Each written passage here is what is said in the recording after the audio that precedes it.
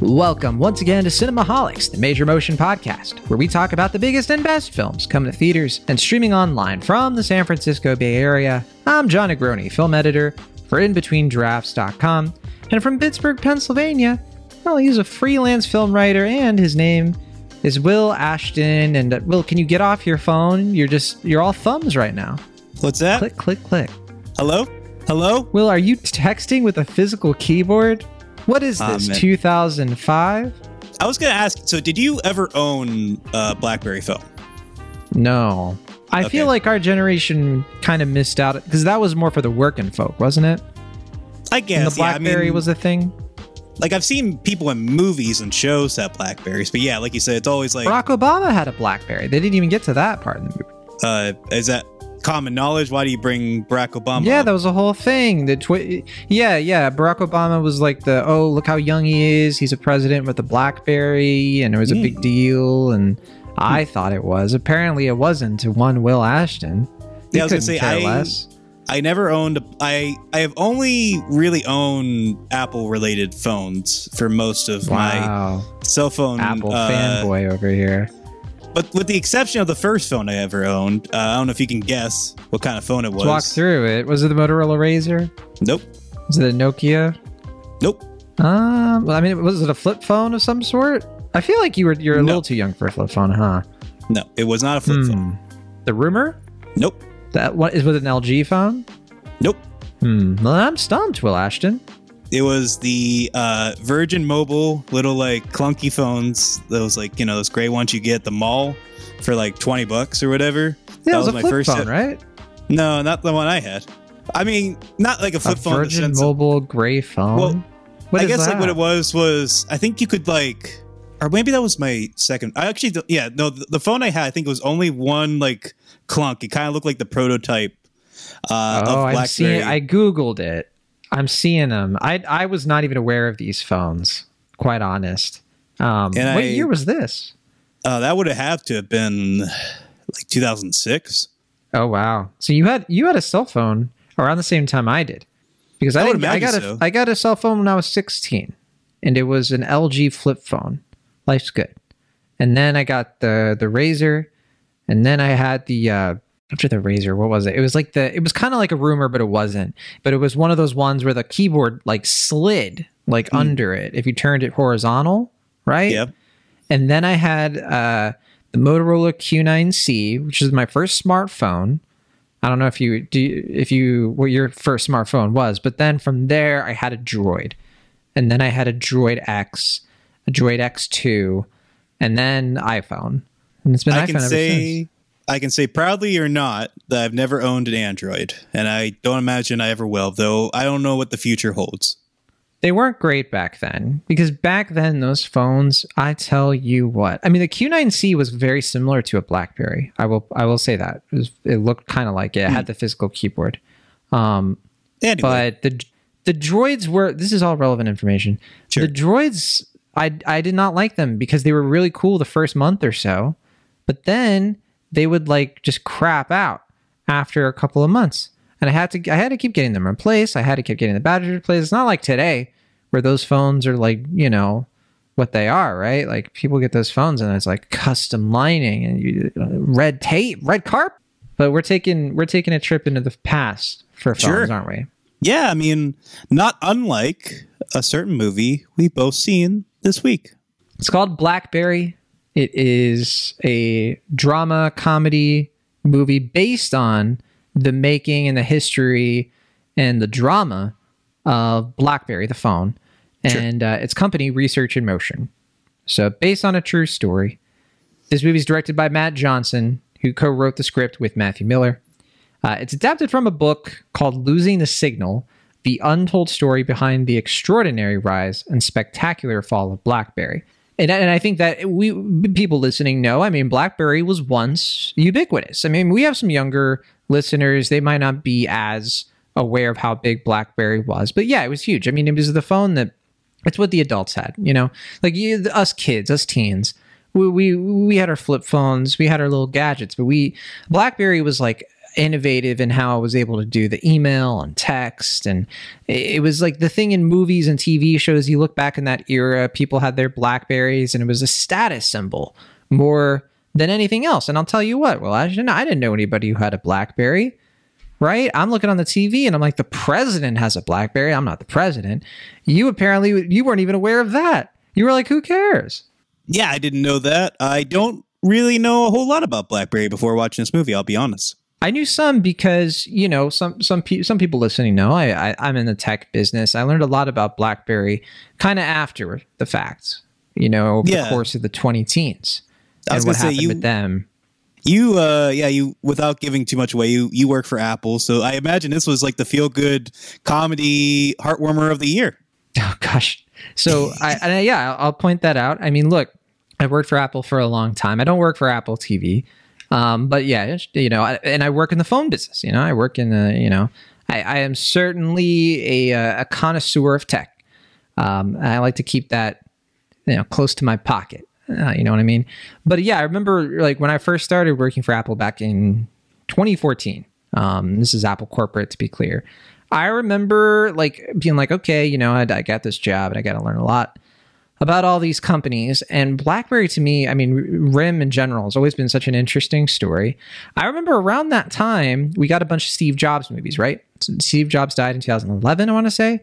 And when he passed away, that's when, you know, the Walter Isaacson book was either about to come out or had already come out. But we got those movies, right? We got Jobs, the Ashton Kutcher one. We got Steve Jobs, the Danny Boyle movie. We had Pirates of the Silicon Valley way before that, but... Yeah, that one, the Danny Boyle, Aaron Sorkin one was, I believe, based on the Walter Isaacson book, at least in part. Yeah, if it wasn't an adaptation, yeah.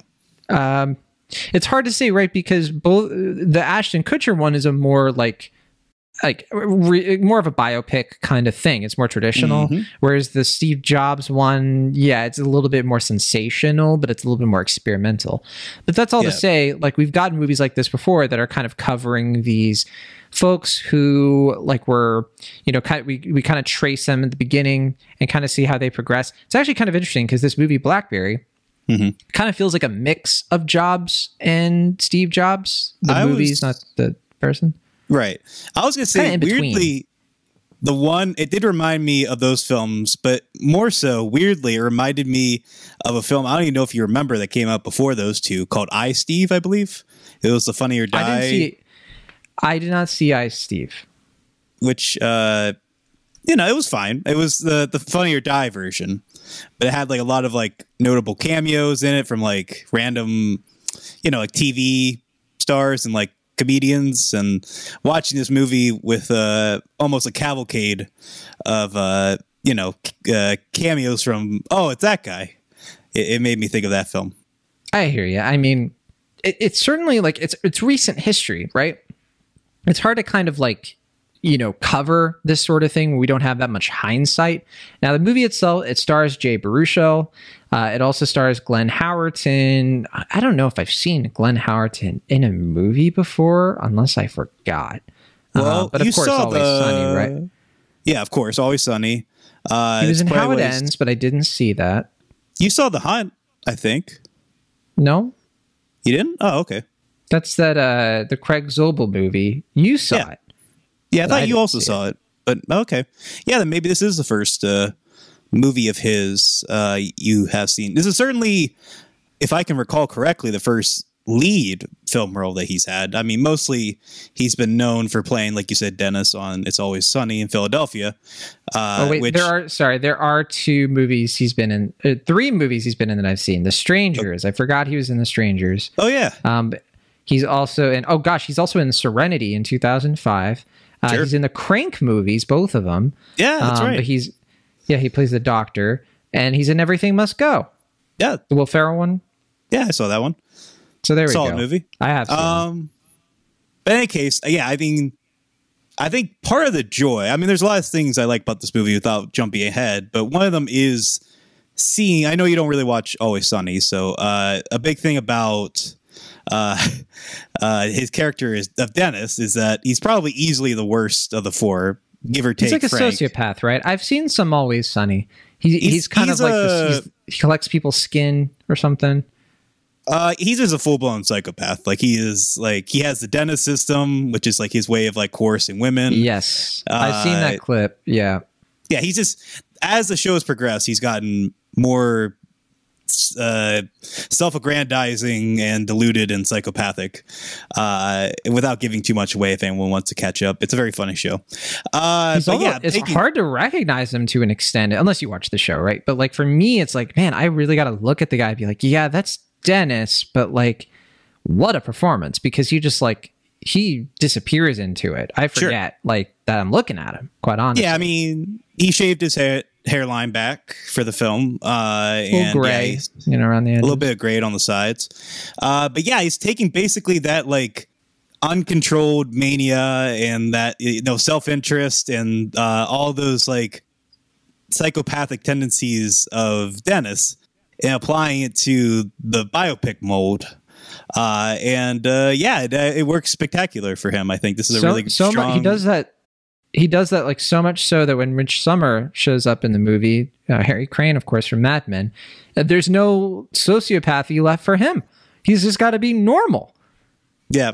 No, because I think I sent you, there was a tweet I saw that made me chuckle of someone's like, when Harry from Mad Men met Dennis from It's Always Sunny in BlackBerry, and it's the Teenage Mutant Ninja Turtles shaking hands with the Power Rangers, and I thought that was a funny little gag. And the joke here, of course, being, if you don't listen to Mad Men, which where we cover Mad Men, me, Will, and Mike Overholtz, Rich Sommer's character in Mad Men is a psychopath, and I like to point that out a lot.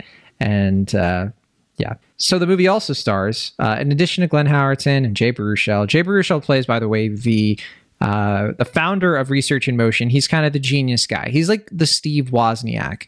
And then Glenn Howerton is kind of like the Steve Jobs a little bit. He's more of like a shark. He's more of like a Mark Cuban type, but like, with a much, much more hot-headed personality. I'm not saying that Jim Balsillie and Mark Cuban are the same dude, not at all. But, more of that sort of like Wall Street cutthroat kind of dude. These folks are Canadian, though, to be clear. And then Matt Johnson himself plays Doug, who is like the co-founder of RIM, best friend of Mike Lazardis, the Jay Baruchel character. He's like the real genius, but like Doug is his buddy, but also his conscience. Right. And he's just a rip-roaring fun. This movie starts in 1996, and his wardrobe does not change as the years pass. Right. And it's one of my favorite things about the movie. I think that's quite certainly. I also love his assortment of movie T-shirts that he has, a seemingly endless variety, as well as some video games. But their picks for movie night, which persists throughout the movie, is all great, all admirable. Yes, absolutely. A cavalcade of cult classics, as it were. But yeah, I mean, the thing I was thinking of is that this movie weirdly kind of plays as like the B track to The Social Network, and that like obviously Jay Baruchel is kind of like a calmer version of Mark Zuckerberg. Glenn Howerton's kind of playing like a more psychopathic version of Justin Timberlake's character, and then Matt Johnson's just kind of playing the like Andrew Garfield character. And it's just kind of like, what if like all the bad, Citizen Kane-esque stuff that happened in their personal lives while on the path to success happened in The Social Network, except instead of making one of the most defining social media sites in the world, it all blew up in their face. And I think that's a really kind of fun and fascinating and tragic story to explore in this film. Yeah, one thing I really like about this movie, it is very focused on just these men and their like interpersonal work relationships. They're not really going for a biopic. They're not really like, we don't spend time with these people's families. Like, we get the indication that they're married. We see pictures of like their kids and stuff, and we certainly see them interacting. But the stakes of the movie, it never like cheapens it to like, well, I'm doing this for my daughter. Like, it's never like that. It is always like rooted in something more about like the technology and the mythos of BlackBerry. And it's a very interesting decision because in a lesser movie, I think, so Matt Johnson, who directs this and stars in it, co-stars, I think what he's tapping into is like, he's like, oh, it's a bigger challenge. It's the less safe route for me to try to get you invested in the mission of the Michael Zyrtis character at the beginning and sort of watch as these events play out in ways that people might not be as aware of. Like, I don't want to give too much away, right? And like what happens with BlackBerry. Obviously, we know BlackBerry is not a big deal anymore, but I think it's more about the journey than the destination. In this case, what facilitated all of this? And I mean, I'm curious whether or not you find a lot of this stuff like true in the sense that like, do you buy sort of the dramatization of it? Because certainly there's a lot of stuff here that's like stretched for the truth. I think we go into these movies knowing that is the case. But was that an issue for you at all in terms of like tracking this story? Like, did you feel like it was a little bit too, like, I don't know, upfront about what it is and not adding in that extra social network stuff? Like, there's no sort of thing where it's like, it's really about how he wanted a girl to notice him.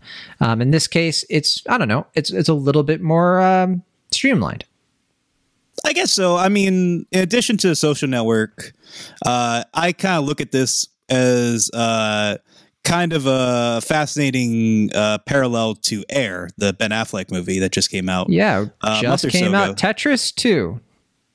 Sure, I didn't see Tetris, but I feel like Air is another film. It's fairly straightforward in its story, but it's also like another film that, give or take a few exceptions, that's primarily about the characters' whole or work life, like their dedication to their job, their desire to like kind of go against the odds and kind of prevail, and like get this like huge deal that happens. And also like structurally, that was a film that was heavily improv'd, as I learned after the fact, because of you.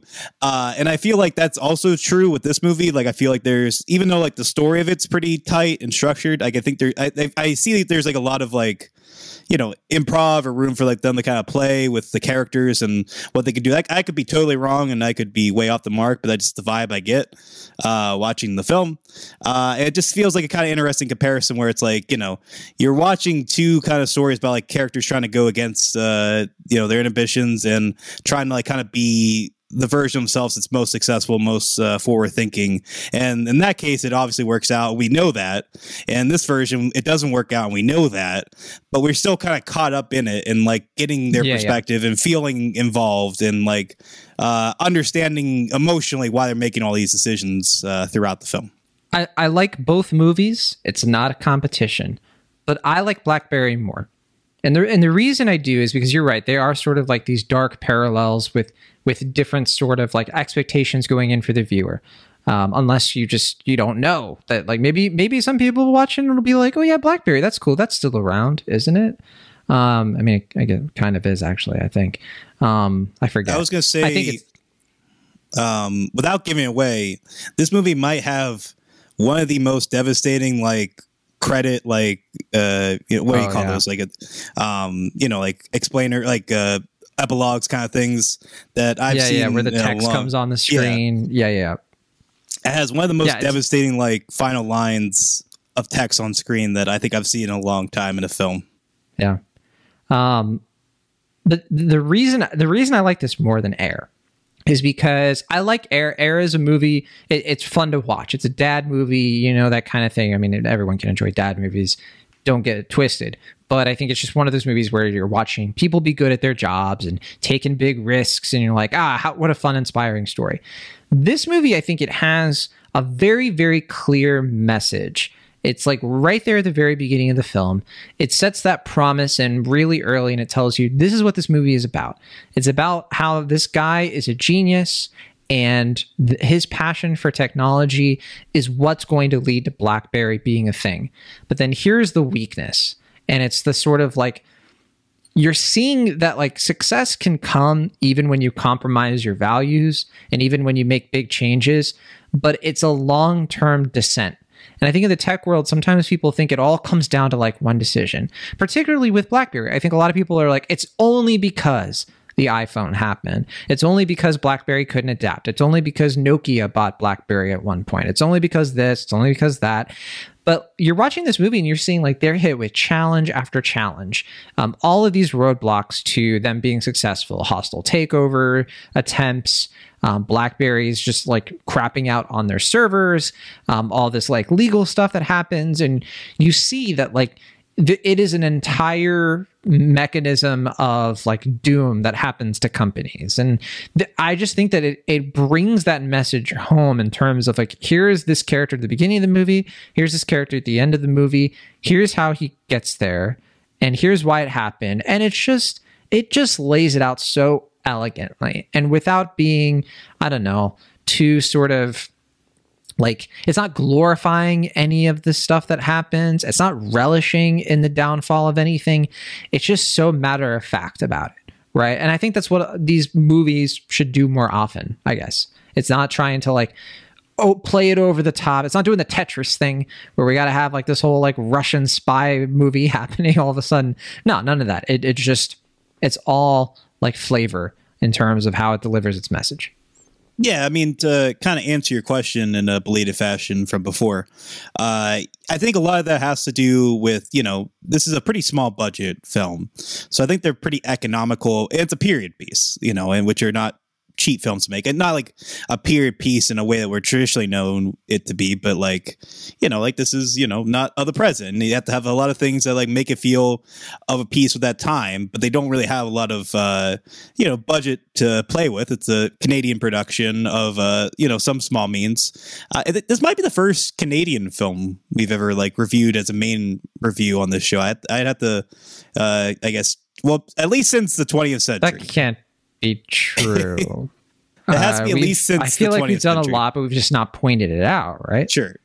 But in any case, I say that because I feel like this is the most notable Canadian release in a while. Like it got like a fairly wide release. It's like not shy about talking about its Canadianisms and all that jazz. Well, it's not a very wide. It's only playing in about 450 theaters. Oh, I think yes, mostly in Canada. No, it's not playing everywhere. It's only been out for 5 days, and I think it's going to be expanding and everything. But just look at the box office. It's only made 520,000 worldwide, and most of that, North America. So United States and Canada. But yeah, I mean we're still kind of early days on this movie in terms of, I think it'll probably expand because the reviews are so good, but we're in summer movie season as well. Fast 10 is coming. Little Mermaid is coming. It's counter programming. When I went to go see it, I mean, it is playing in a few theaters around the Bay Area, like I think 3 total. And for reference, the Bay Area has like 20 to 30 theaters. When I went to go see this movie, it was packed. Not every seat in the house was filled up, but I mean, people were like, "Oh yeah, this is the only theater playing it." So, and also Silicon Valley was a theater in Silicon Valley, so of course, it's selective watching there. But money on the table, if you ask me. All the Apple and Samsung employees, I presume, huddling together, being like, "You guys ready to watch a real stitch of a film?" Yeah, because I don't know if Research in Motion even has like an office in this area. I mean, Nokia is in the area. I don't think they own RIM anymore. Let me double check on that. I generally haven't kept tabs on BlackBerry in about 5 years. Sure. I mean, why would you? Like, yeah, I mean, curiosity. That's about it. But yeah. Schadenfreude, I guess. For whatever reason. Schadenfreude, you mean? Schadenfreude, yeah. I don't get Schadenfreude from the BlackBerry story, not at all.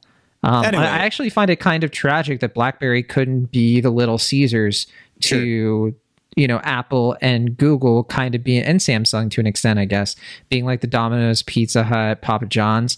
Like I've always felt like BlackBerry, it had a niche, it had a really cool thing to it, but yeah, they just could not. They just could not compete at a certain point. Yeah, I think their last phone that I'm seeing here, they started making Android phones in 2015. I remember that, the BlackBerry Priv, but I don't know what their most recent phone is. So yeah, no idea. Way to strong arm the Pizza Wars into this. I always will. Kudos to you. Oh, so Their most recent phone, I found it. It hasn't come out since 2018. I think that's like the last time I was keeping up a little bit with BlackBerry. That's BlackBerry Evolve X. Never even heard of this phone, actually. I mean, if I did, I just forgot it existed. So anyway, you were saying. But yeah, to go back to my point, in addition to it being a fairly small scale film economically, it's also just it's condensing a lot of history into 2 hours. And like you said, I admire how smart it is about like kind of just getting to the facts, but not feeling like a Wikipedia entry. Like so many biopics that we see just kind of feel like, and then this happens, and then this happens, and then we meet this person, and it doesn't have like intentionality to it. It's like you're supposed to be telling a story. Yeah, it doesn't feel like we're getting to bullet points. Like it feels organic, and it feels flowing, and it's funny, and it's well acted, and it's engaging storytelling, and it's got a lot to say about like the flaws of man, and has a nice little kind of Raiders of the Lost Ark tie to it in an unexpected way, and yeah, it's just it's smart filmmaking here.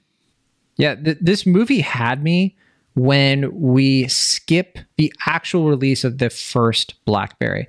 That's when I knew. I was like, okay, we're good. They know what to leave out. That to me is the key and the trick to any kind of biographical movie of this nature, where you're covering a person or like a company or something along those lines. When you know what to leave out, because so many people probably were looking at that script and like, well, you have to have like a whole scene and make it all dramatic about the first BlackBerry, or like when that's coming hitting the shelf, and we got to see Mike's face when he's holding the phone in his hands. No, we get to the point where he has the prototype, and that is the moment. That's all you need. And the fact that we cut years ahead of that, I actually think was a really smart move, risky move. Right? Because it could turn a lot of people off. A lot of people could be like, well, what happened in between? But then the movie just hooks you right back in with what comes next. Yeah. I mean, I agree with you in the sense of like, as you were saying earlier, that this is, even though I do like Air, I do think this is the stronger film. And a lot of it is because, like you're saying, like, I feel like that movie, even though it does work, it does get a little too cutesy about like, like wink, wink, here's, this thing. And then characters being like, I don't know if that name works and stuff like that, where this is a lot more, organic to the scene, like I said before, and just kind of flowing. There's some stuff in it that's obviously, a little on the nose, like a little much, like for instance, how the name BlackBerry gets, invented is a little much, it's a little heavy-handed, but those things are fairly few and far between because it focused primarily on the characters. Could have been worse. It could have been a whole thing where all of a sudden somebody goes like, and then another person starts clapping, and it's like "We Will Rock You" gets written in that room. Sure. Like, it could have been that. Sure. I don't even know if you're. That's just my favorite, like in Bohemian Rhapsody, when all of a sudden they're like, "Wait, do that again," and someone's like, like that whole thing. I genuinely, for a moment, didn't know if you were referencing Bohemian Rhapsody or A Knight's Tale. I mean, Knight's Tale just gets right into it. It's way smart about that. I do have a correction. I did see The Hunt. You were right. I forgot that I watched this movie. I brought it up on Letterboxd, and I loved it. You did. Yeah, I was confused. I just don't remember talking about it on Cinemaholics, and I was like, well, if I don't remember it from Cinemaholics, how? Well, maybe you just like watched it during the pandemic, because it came out like very shortly before everything shut down. Maybe you just like watched it on VOD or something, and you just kind of forgot it because that year. We did a review, episode 159, The Hunt, Guns Akimbo, I Still Believe, Never Really, Sometimes Always. This is the episode. I remember this episode because we had Amanda the Jedi on. It was fun. The first time. It was the introduction of our podcast service announcements. It's when Mr. Millennial and Grandma Charades first popped up into the scene. So you remember all of that, but you just don't remember the movie that we talked about. Remember the movie. Yeah. What about that? How about that? I remember everything else about that episode. Hey, look, in my defense, that was 141 episodes ago almost. We're on episode 324. So yeah, actually, yeah, that's that's more than 150 episodes. That's 170 something episodes. Anyway, we've been doing this a long time. We gotta bring Amanda the Jedi back on. Yeah, we've had her on since The Hunt, but well, not all I've had her on. Yeah, I was gonna say. Not I always wanted her to come back on, but you always bring her on for like some Netflix show I never watch. I mean, that's okay. We'll do it. But BlackBerry. I appreciate, you know what another connection between this movie and Air that I appreciate, and Tetris to an extent, I know you can't comment on, is that like it's just nice seeing movies like this that are set in places that you don't readily think of as like, it's not Silicon Valley, it's not New York City, San Francisco, LA, it's Beaverton, Oregon for Nike. When we watch Air, in Tetris, like, he's in Moscow most of the movie, and in BlackBerry we're in Waterloo, Canada. And it's kind of cool to like explore these other corners of like, yeah, the tech world exists. It's more of a me thing, I guess, because like to me, everything tech is over here and it's kind of exhausting, right? Yeah, probably from your perspective. You live with your hand close to your face, Mr. I travel the world. Wait, when you visited California, did you ever go to Silicon Valley? I know we went down there, but I don't remember if you really looked around. Like you didn't go to San Jose, right? No, I mean, you drove me around and was like, there's that building and there's that building. I was like, oh, cool. And yeah, I think we passed by like LinkedIn. I don't think we passed a lot of exciting stuff. We didn't pass by Facebook or Meta or whatever. We spent most of our time hanging out at a cool taco truck. So that's true. That's true. In my mind, that's the cornerstone of technology happening in the Silicon Valley area. I mean, that's actually not far away from the truth there. We have a lot of taco trucks. But yeah, this is the kind of movie that I hope when we eventually get like a smartphone wars movie, because I'm sure we'll get one. I'm sure we'll get like an iPhone, Android, Google, like something that's going to be more definitive about that era. Between like when the iPhone was announced to, I think like the peak of that would probably be like 2015, 2016, like where the iPhone started to get like big, and you started having like a real smartphone race for like who's going to have the biggest screen, who's going to have the full size screen, the notch. Like there's all kinds of interesting stuff in this era, but it is still too recent. I feel like we're a ways away, but I hope that if we ever get something along those lines, if we get another movie like covering all this Twitter stuff going on with Elon Musk, I mean, I think we could get something pretty entertaining from a movie like that. I hope that it follows this kind of format that this movie BlackBerry is. We haven't talked about the performances too much, I guess, but I really like, and so John Winkler wrote a review for this for In Between Drafts, and he said something that I really agree with, which is that this to me feels like not just Glenn Howerton, which I think you agree, it's a great career move for the guy because it's a great role for the guy, but Jay Baruchel, it just seems like he's kind of like pivoting away from being like the adorable dork to sort of being like a character who has just more sort of like almost like a Shakespearean quality to his nerdiness. I don't remember This Is the End really to that far detail, because I feel like that was the last movie he was in that was like, I mean, what has he been in anything else that has been I don't know, a major role for the guy? The How to Train Your Dragon movies, but he voices those. He was in a show on FXX that I love dearly called Man Seeking Women. He was terrific in that. Very good show. I haven't seen that.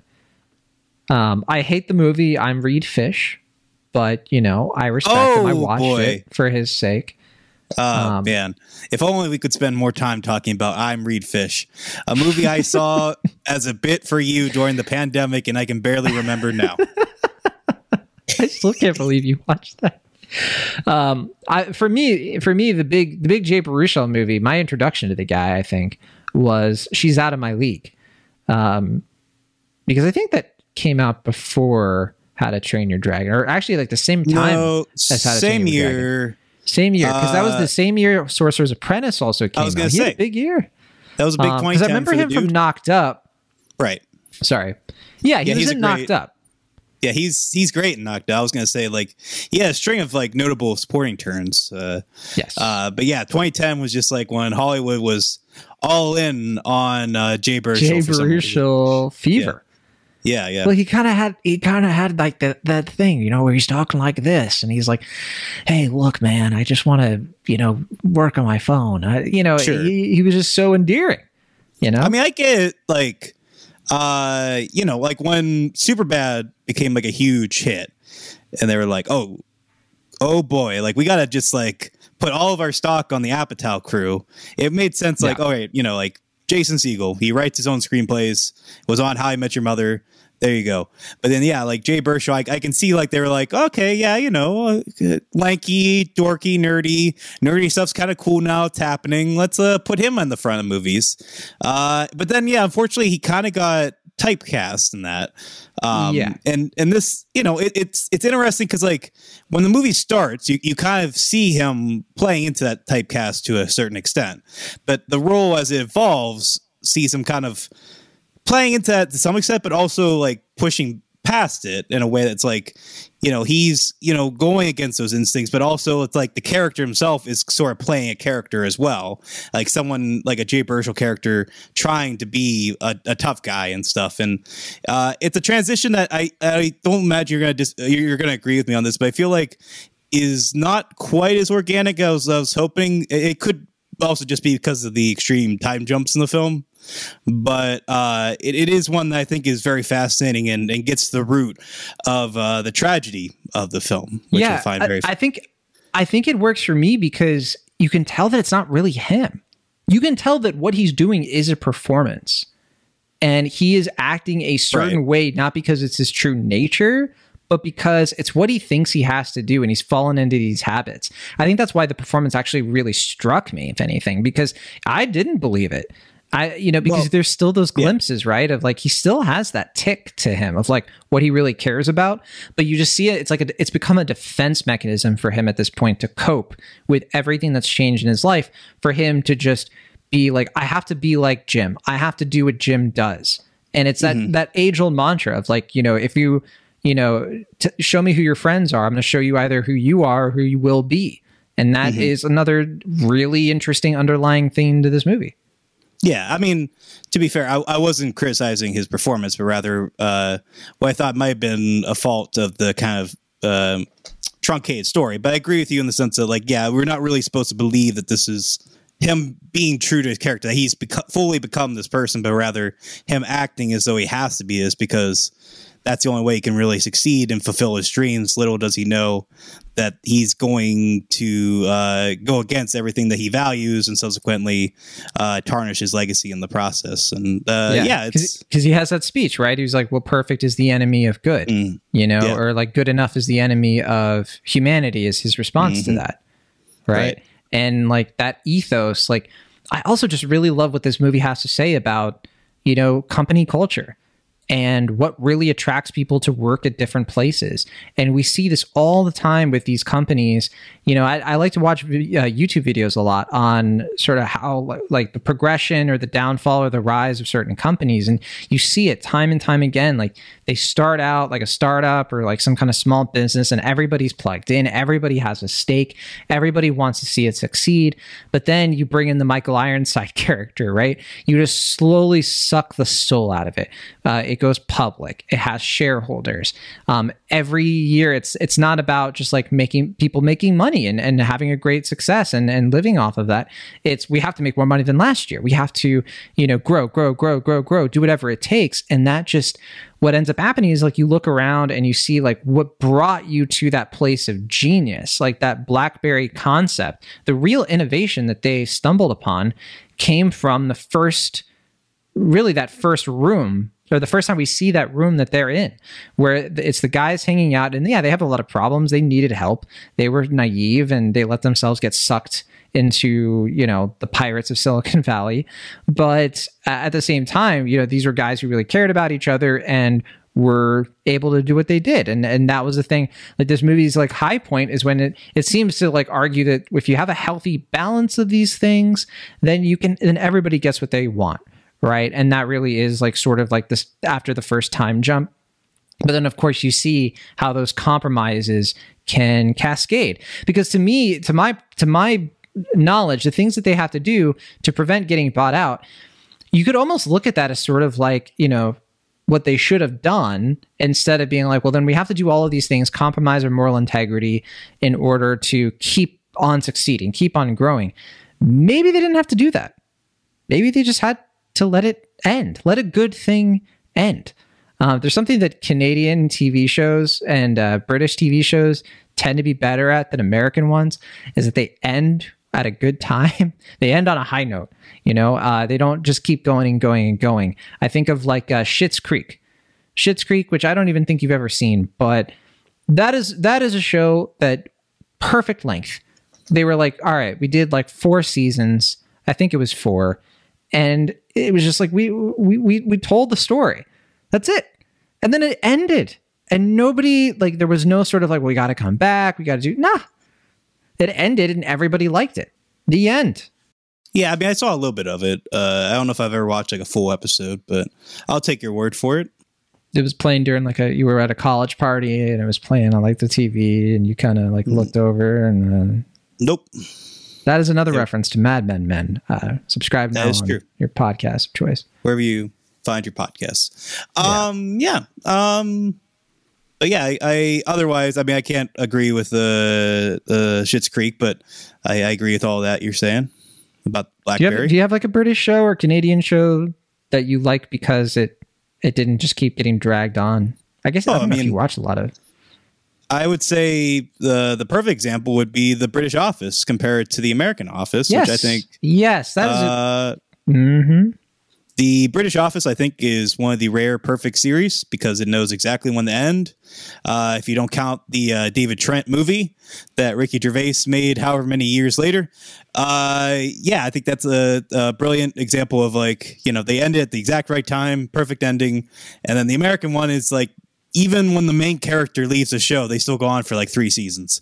And they just don't know when to end it because it's such a, enterprise. And I get it because, that show hasn't been on TV in like 12 years and people are still quoting and gifing and memeing it endlessly. But yeah, that's a clear example of British versus American television.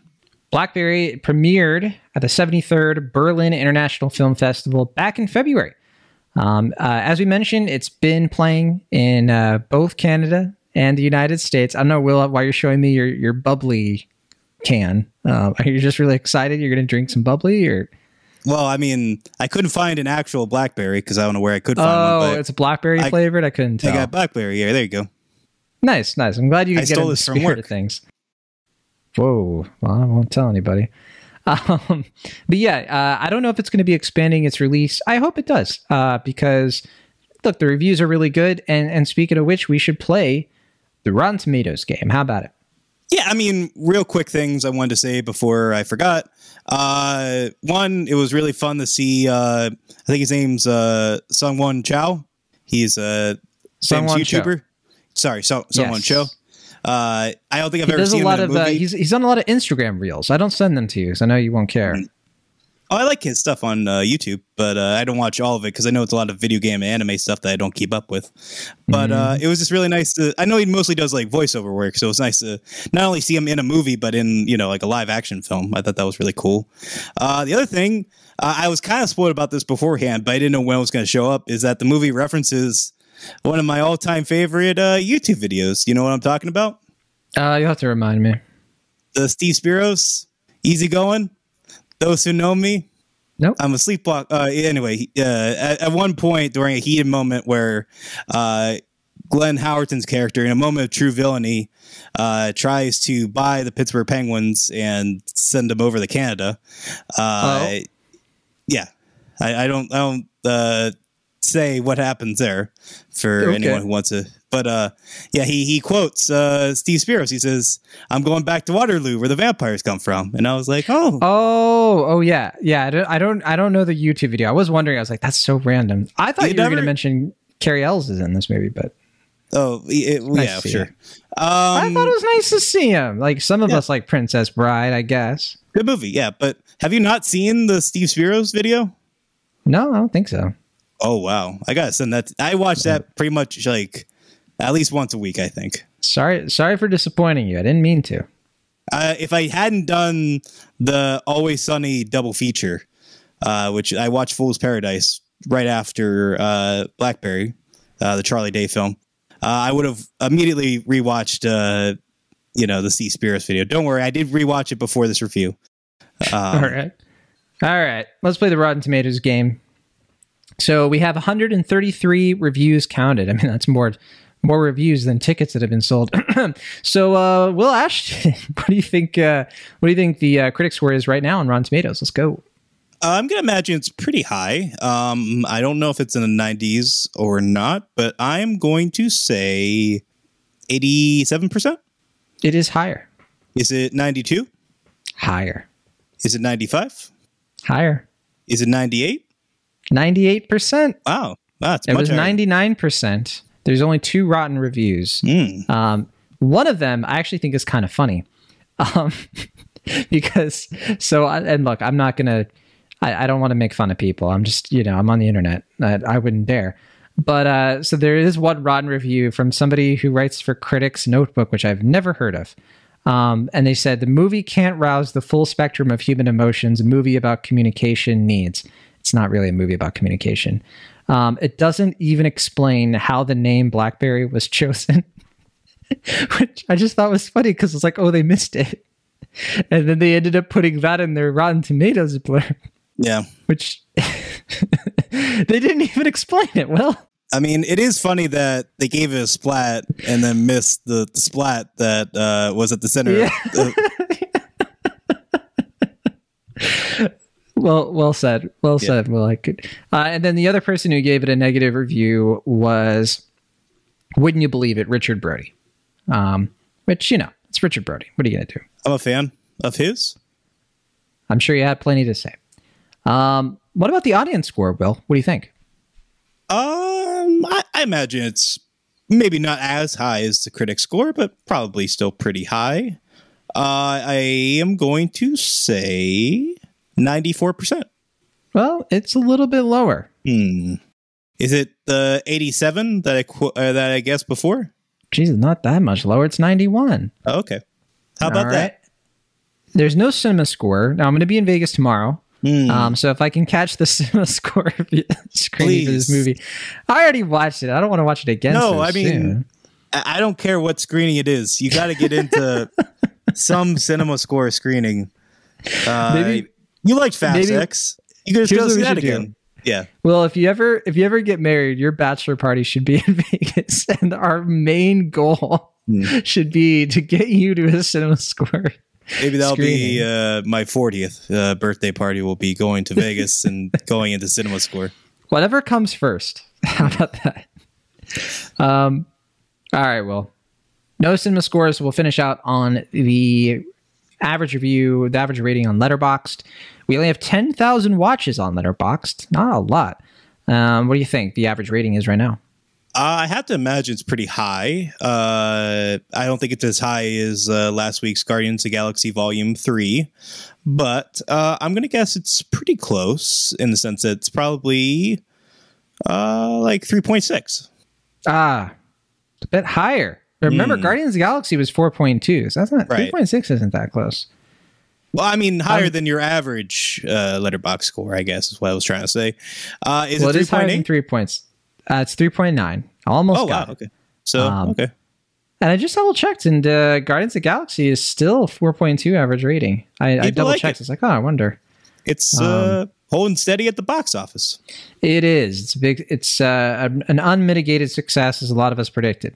But yeah, I mean, I'm looking at my Letterboxd, Will, and it's almost unanimous. I'm seeing nothing but I'm seeing lots of 4s, a few 3.5s, but like almost 4s across the board. Friends of the show agree. Emma Sasek gave it 4. Chris Evangelista gave it 3.5.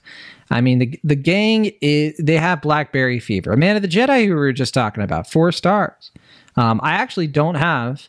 I don't think a single negative review. Yeah, I don't have a single negative review. So look at that. Maybe this thing's going to have a little bit of buzz at a couple of awards this year. I doubt like the Oscars, but I could see, a couple spots, a couple things. Critics' Choice, HCA, let's see it. Yeah, I was. I mean, I think the best chance it has would probably be for Glenn Howerton's performance. I don't know if it's going to get an Oscar play. I'm sure IFC is going to try to push for it in some fashion or another. But I definitely could see, like you said, some critic choice associations would probably champion it. Yeah. Probably maybe get in a few adapted screenplay if that's a weak category this year. You never know. Yeah, we'll see. I mean, if Killers of the Flower Moon is as good as people are hoping, and we'll find out soon enough when it premieres at the Cannes Film Festival happening right now. I could see it losing to something like that, but it's way too early to know. It certainly is. But that'll do it. I certainly know that it's time for us to say goodbye. Next week, what are we talking about? Well, are we talking about Fast 10? The Fast and Furious 10? Fast 10 or Fast 10? I hope we can also talk about Sanctuary at some point. I haven't seen it. Calm down. I could get a screener, but I don't even think I have time to watch it. The one I don't think Sanctuary is coming out near me this weekend, to my knowledge. But the one I was, if we didn't do Fast X, it's limited release. Yeah. If we didn't do Fast X, the one I would be pushing for, and one I'm hoping to see in this upcoming week is Master Gardener. Paul Schrader's Master Gardener. Heard it's bad, but also I've heard it's good. It's good. Yeah, I've heard it's good. That's all I need to know. We do have, I think, yes, we have Lenora Waits reviewing that for us at In Between Drafts. So how about that? So we'll see what happens. I did see Fast 10 on Monday. I saw The Little Mermaid last night, and I could use a Sanctuary right now. I'm a bit blockbustered out. That's a lot of movie 2 days in a row. I'm not going to lie to you, Will. I mean, I know you liked Fast 10. I don't know. Yeah, Fast 10 was neat. I don't know where you stand on Little Mermaid 2013. It's not that bad. I've heard people say it's the best Disney live, or one of the best Disney live action remakes, and I'm saying, is that a threat, a phrase, or is that? It's like it's better than Beauty and the Beast. It's better than The Lion King. It's better than Pinocchio. But I mean, look, I'm saying that it's better than these movies that are trash. I think it's about as good as Cinderella, which I didn't like that much, but I know other people did. So I think it'll do fine. I think I still like Aladdin a little bit more, but I mean, they're all just kind of disposable to me. It's better than Mulan, way better than Mulan. Forgot about that one. I mean, and then what else? Peter Pan and Wendy, and then I think Cinderella for me works in that disposable way because it's not being like so beholden to the Disney film and reminding people of that, but rather just being another adaptation of Cinderella. Not the best, but certainly not the worst. And it's just another version of Cinderella. And that would be my hope for Little Mermaid whenever I get around to seeing it. It's pretty beholden. It's kind of like doing the Beauty and the Beast thing where it's like we got to have a new original. We have to have new songs. Because of course we have to do exactly like the same things, structurally the same.